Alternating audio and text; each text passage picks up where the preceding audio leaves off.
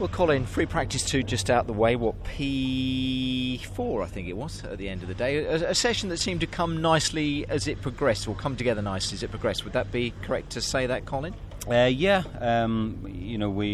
Everybody's on a different strategy out there, on tyres and setups. So we like to try and do qualifying sim towards the end on new rubber, and just get an eye into what you're going to have for qualifying. So we've been pretty pacey all morning, both sessions, and improved the car. So feeling confident with the car, but still.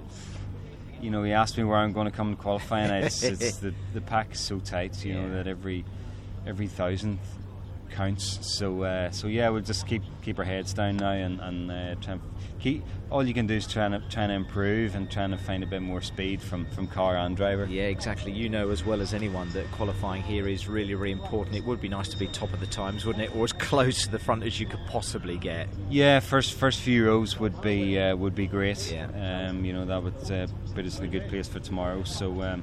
But everybody has the same idea, so we'll just try and maximise the car in qualifying and see where that brings us. As you approach this weekend, were you a confident Colin Turkington? Because it was a great weekend at Thruxton, but you know more than anybody again that it's important just to keep that momentum going, Colin. For sure. Thruxton, I think we did better than we were perhaps expecting, and Oulton and Croft have been good for us.